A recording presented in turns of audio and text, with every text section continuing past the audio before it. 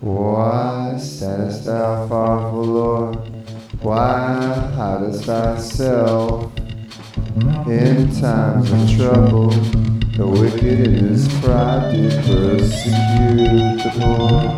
Let him be taken in devices that they have imagined, for the wicked boasteth of his heart's desire, and blesseth the covetous, and the Lord abhorreth. The wicked through the pride of his countenance will not seek after God. God is not in our thoughts, his ways are always grievous. Thy judgments afar, but not in his sight.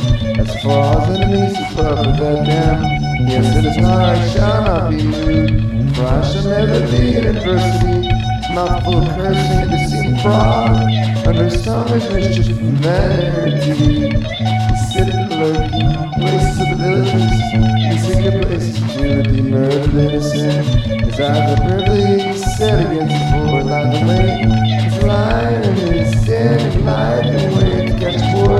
He is to catch the poor when he draws them into his net. He crouches and humbles himself, and let the poor may fall by his strong ones. Yes, in his heart God hath forgotten, hides his face and never see.